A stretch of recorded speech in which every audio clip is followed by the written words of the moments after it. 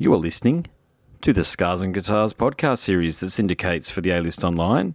My name's Andrew Mackay-Smith, and the interview subject I have coming up for you is a very talented young man indeed. His name is Anthony Lomma, and he's from an outfit from Perth called Joey Heaven. He's the outfit's drummer. The reason for the conversation is to promote their 11th of May 2019 released album. It's a cracking affair called Burn Bright. Really enjoyed this conversation here. Let's have a listen to what Anthony has to say. Here we go. Hey Anthony, it's Andy Mackay-Smith calling for our chat. How are you going? I'm not too bad. How are you? I'm very good, mate. It's been a night full of interviews, I must say. It's been a rewarding night, and I've got one after you as well. So 4 in the evening is about as much as I want to cram in because I don't want to overload myself and sort of have a generic interview, if you know what I'm saying, which can sometimes be the tendency when you've got a lot on one night. But looking forward to talking to you, mate, because I really do. I do enjoy this album here, Burn Bright. Lee only sent it over to me yesterday or today, one of the two. But awesome. I've listened to it a few times back to back when I was at uni. I had it on in the headphones and the like, man. And I'll kick things off because here's what I thought, okay? Okay. It's got a nice Richard Ashcroft, of course, from The Verve sound merged with 90s indie, a la Nirvana, Gish era Smashing Pumpkins, and Sponge. What are your thoughts on my take on it? Well, Nirvana is definitely like all of us, not so much our bassist Declan, but myself, Clem, and Joe, we're all very much influenced by Nirvana. So that particular one is spot on. And Smashing Pumpkins, actually, my guitarist Joe is very much into them. So I saw the T-shirt in the promo there, the Zero T-shirt. The Zero T-shirt. He's wearing the Zero T-shirt in one of the promos.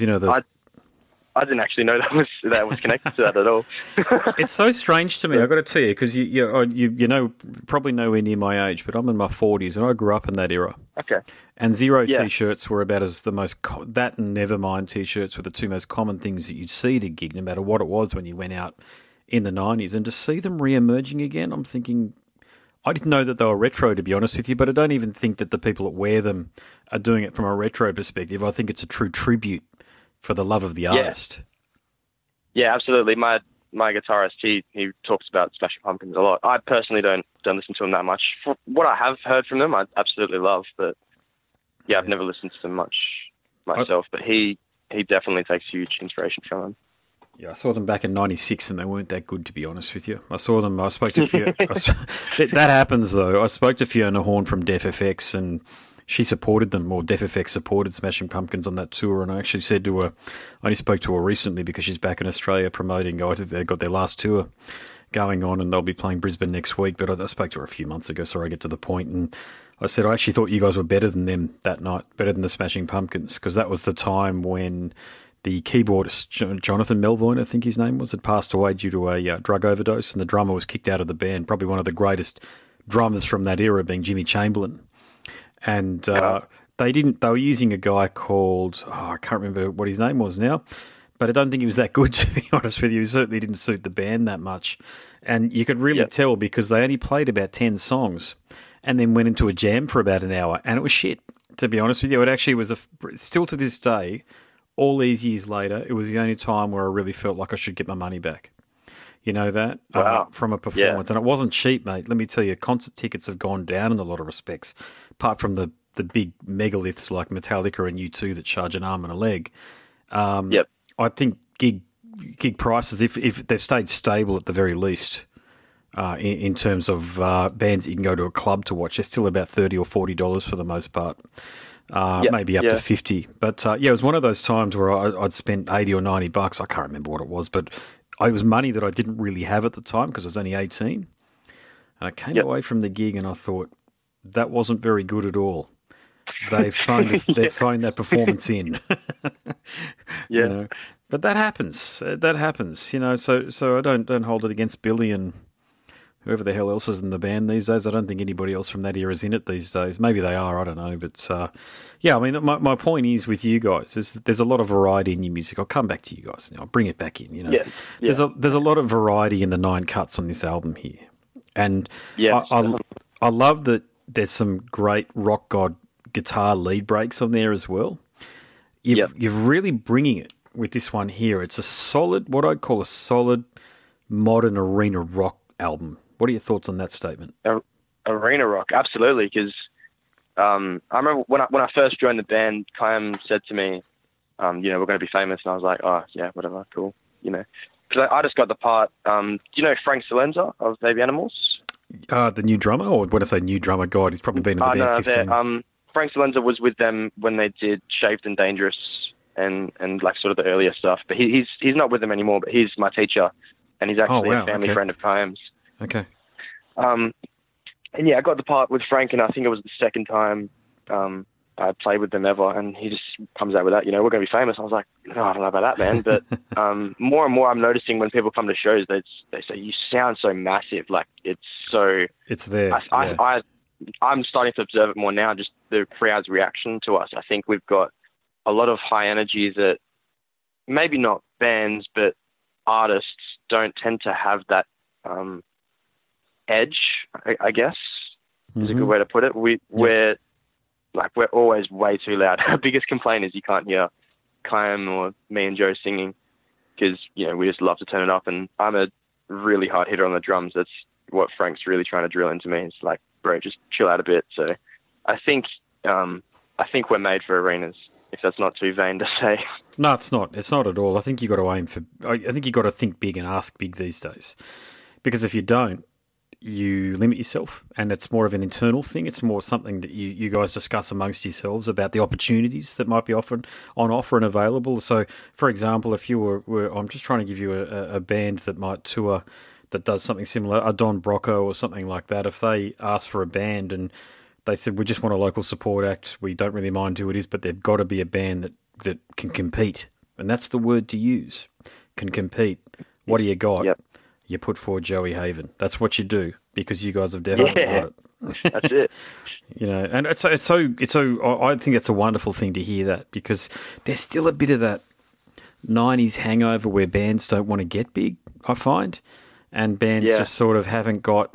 I get the internet has broken everything open these days, and record companies don't have really any influence at all, except for with the big end of town with the Mariah Careys and the Madonnas and stuff. But I still think you've got to have your aspirations. I still think music is an aspirational pursuit, and you've got to be able to say, this is the audience I want to play in front of, and just work toward it. You've got to have a goal, in other words, and do that. And it sounds like you guys have got that.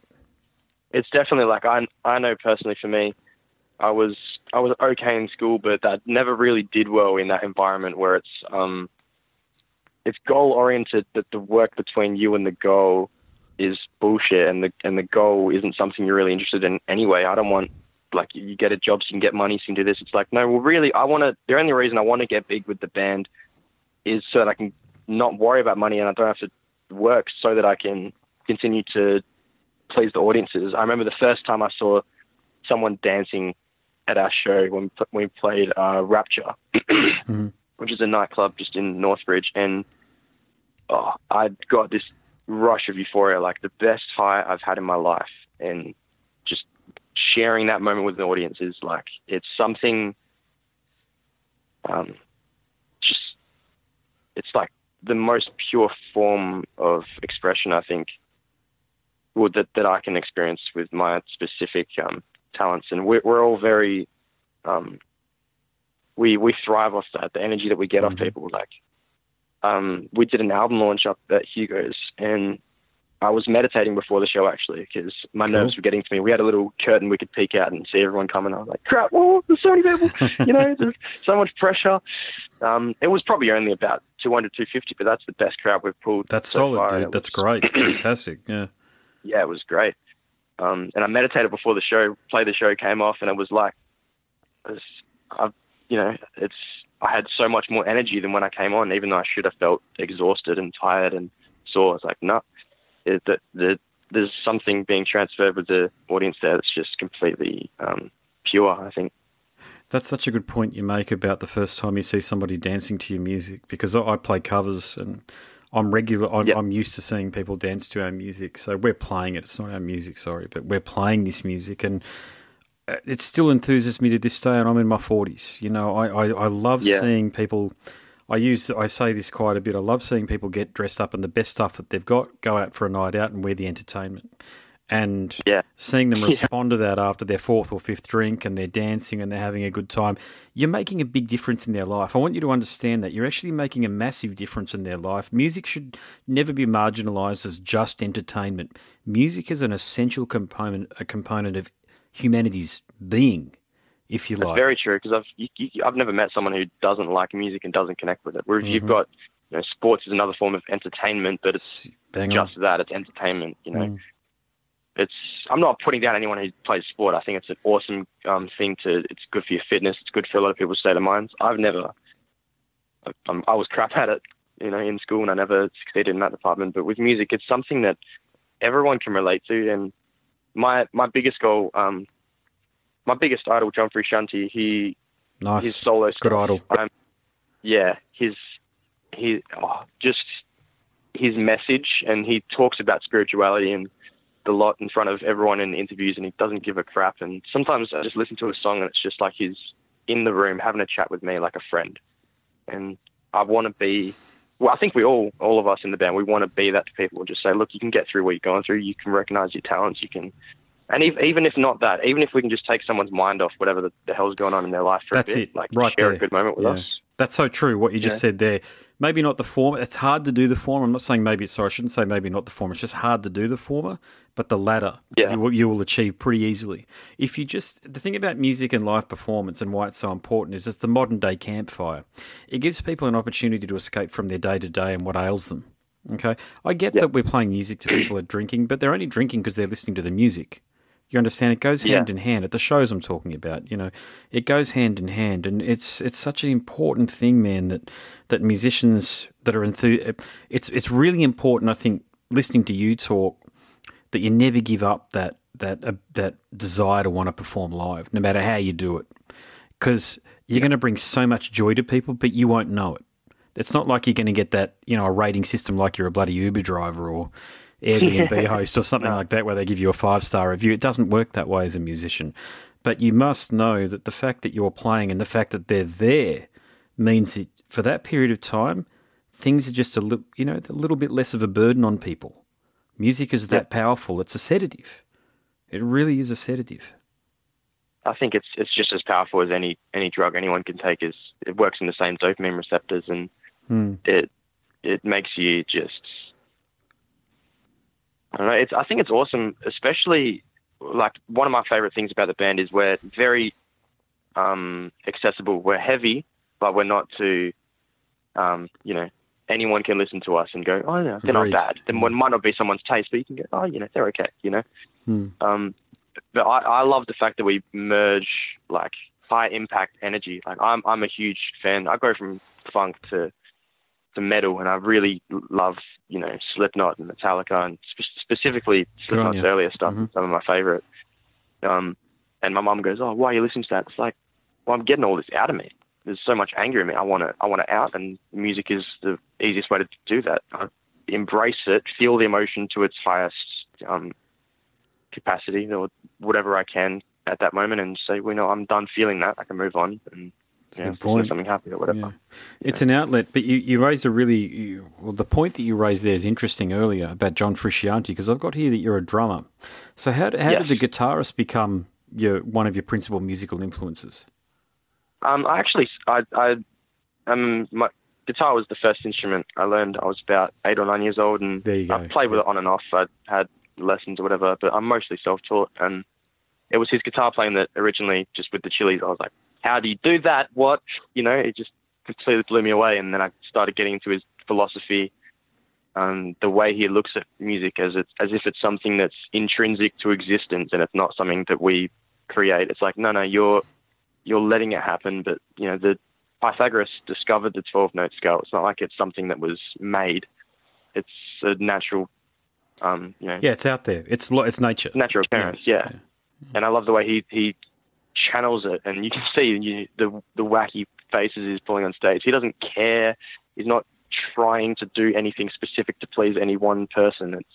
He's not doing it to validate himself. It's like when he's on stage in that moment, it's like he's fully present and he's fully aware. And I think like it's great to do that within yourself with an audience, but when you can do that with other people, and link in with them, and I don't know, it's very hard to express, but he's sort of made me aware of my own capabilities. That's pretty profound, yeah. Yeah, and he inspired me to start writing songs, really, because I do a lot of my own. I've got like 30 or so songs on my own outside of the band, and because he writes his solo stuff to just express and get stuff out of him that he doesn't want. So whether it's negative, positive, maybe it's too optimistic, or maybe it's too narcissistic or whatever, and let's just get it out. And he does it for himself. So, like, he uploaded an album last year that he had since 2008, if I'm not mistaken. It's just like he has stuff lying around. There's no commercial drive whatsoever. Yeah, right. You're not wrong. It's ideal. Ideally, it would be good to be like that. Realistically, we're in a band. We have to, we have to worry about we have to please people, but it's a nice thing to see when it comes out and you go, well, yeah, we made a difference, and even just our parents, like, they come to our shows and it's like, well, we're doing something right because they're smiling, It's always interesting having your parents come along to shows, isn't it? Because a lot of the time they're not into the music at all. They're there to support you, like moral support. I think my when my father was alive, I think my parents came and watched me of all of the gigs that I've done once, and that was in 2005. They're not music. Well, my father certainly wasn't a music fan, and my mother still isn't. And I don't know where it comes from within me. It just sort of comes from the ethers somewhere. A throwback maybe from somewhere down the genetic chain. Who knows? But they're not music fans at all. So I basically had to not really coerce them, but I basically had to say, look, this is probably one of your only opportunities to see me live in a venue that I think you can handle. You know what I mean? When I say venue that you can handle, it's not going to be full of drunks and yelling and all the rest of it. We're on early enough that there won't be too many people there, so you can see it. And they didn't give me much feedback, to be honest with you. It was quite interesting to see it. It's and from the perspective that people who don't get live music performance, they really don't get it. And my family falls into that category. It was interesting. They didn't, meaning that they don't understand what a good or a bad performance is, or they have no opinion on a performance, and they don't. It's not something that they actively seek out. I didn't go to the opera, I think they might have gone to the opera. I shouldn't say that, but it was interesting to see that from within my own family. So it often made me think. I mean, you sound like you come from a musical family, but I certainly don't. So it gave me pause for thought. Where does it come from? Because it is something that's within you, this undying enthusiasm for music, and especially, and this is a really important point, musical performance. And I think it sounds like you've got that within you as well.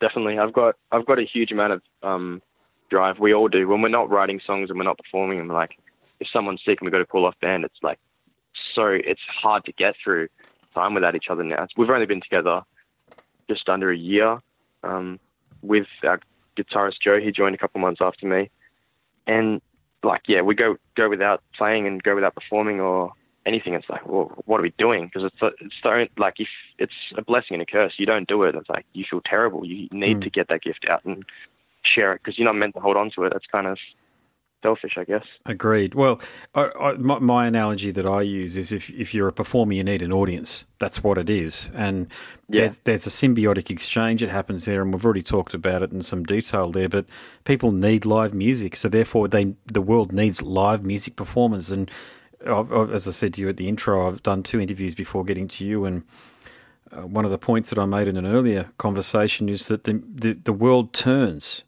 because of the musicians, the artists, the weirdos, the vagrants, the jugglers, the magicians, the creative types. Yeah. Without us, when you think about it, we lose our humanity. We just don't have it. We're devoid of it. It's up to us, the creative types, however we create, to continue to create and to hold up a mirror to society and to civilization about where we're headed, really. Yeah, we're almost, in a lot of ways, and this might sound naff, but this is the way I see it, in many ways, musicians, the way we treat musicians as a society, along with animals, of course, too, and children, but I'll lump musicians into that too because it proves the point, but that's how you can judge a society. So you look at all of these authoritarian societies, where's the art? There isn't any. There's no music. No. There's nothing. There's just people wake up, go to work, and they're whatever job the state tells them they've got to go into, and the society doesn't really move forward culturally. It just sort of stays still. Yeah, my parents have. Oh, sorry, you go. No, you're right. Go for it. You're right. I was just going to say you mentioned that about my family.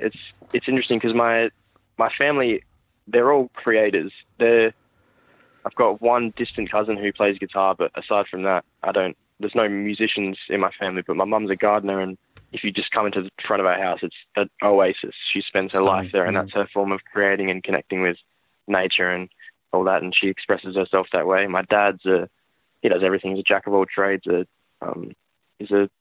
Just anything to do with housework, like limestone, paving, tiling, whatever. He does it. Even my mum's parents, she had a seamstress as my nonna, and then my nonna was a carpenter. They've all been making things, and I think that's where I got my gift from, I guess. It wasn't so much music itself. It was. But it's a really important point, that one there, and you sound like you've got an Italian background with Nonna and Nonna, or Maltese. It's one of the two, always one of the two. Yeah, my kids have got a Croatian. My wife's my wife's father's family are from Croatia, so Dida.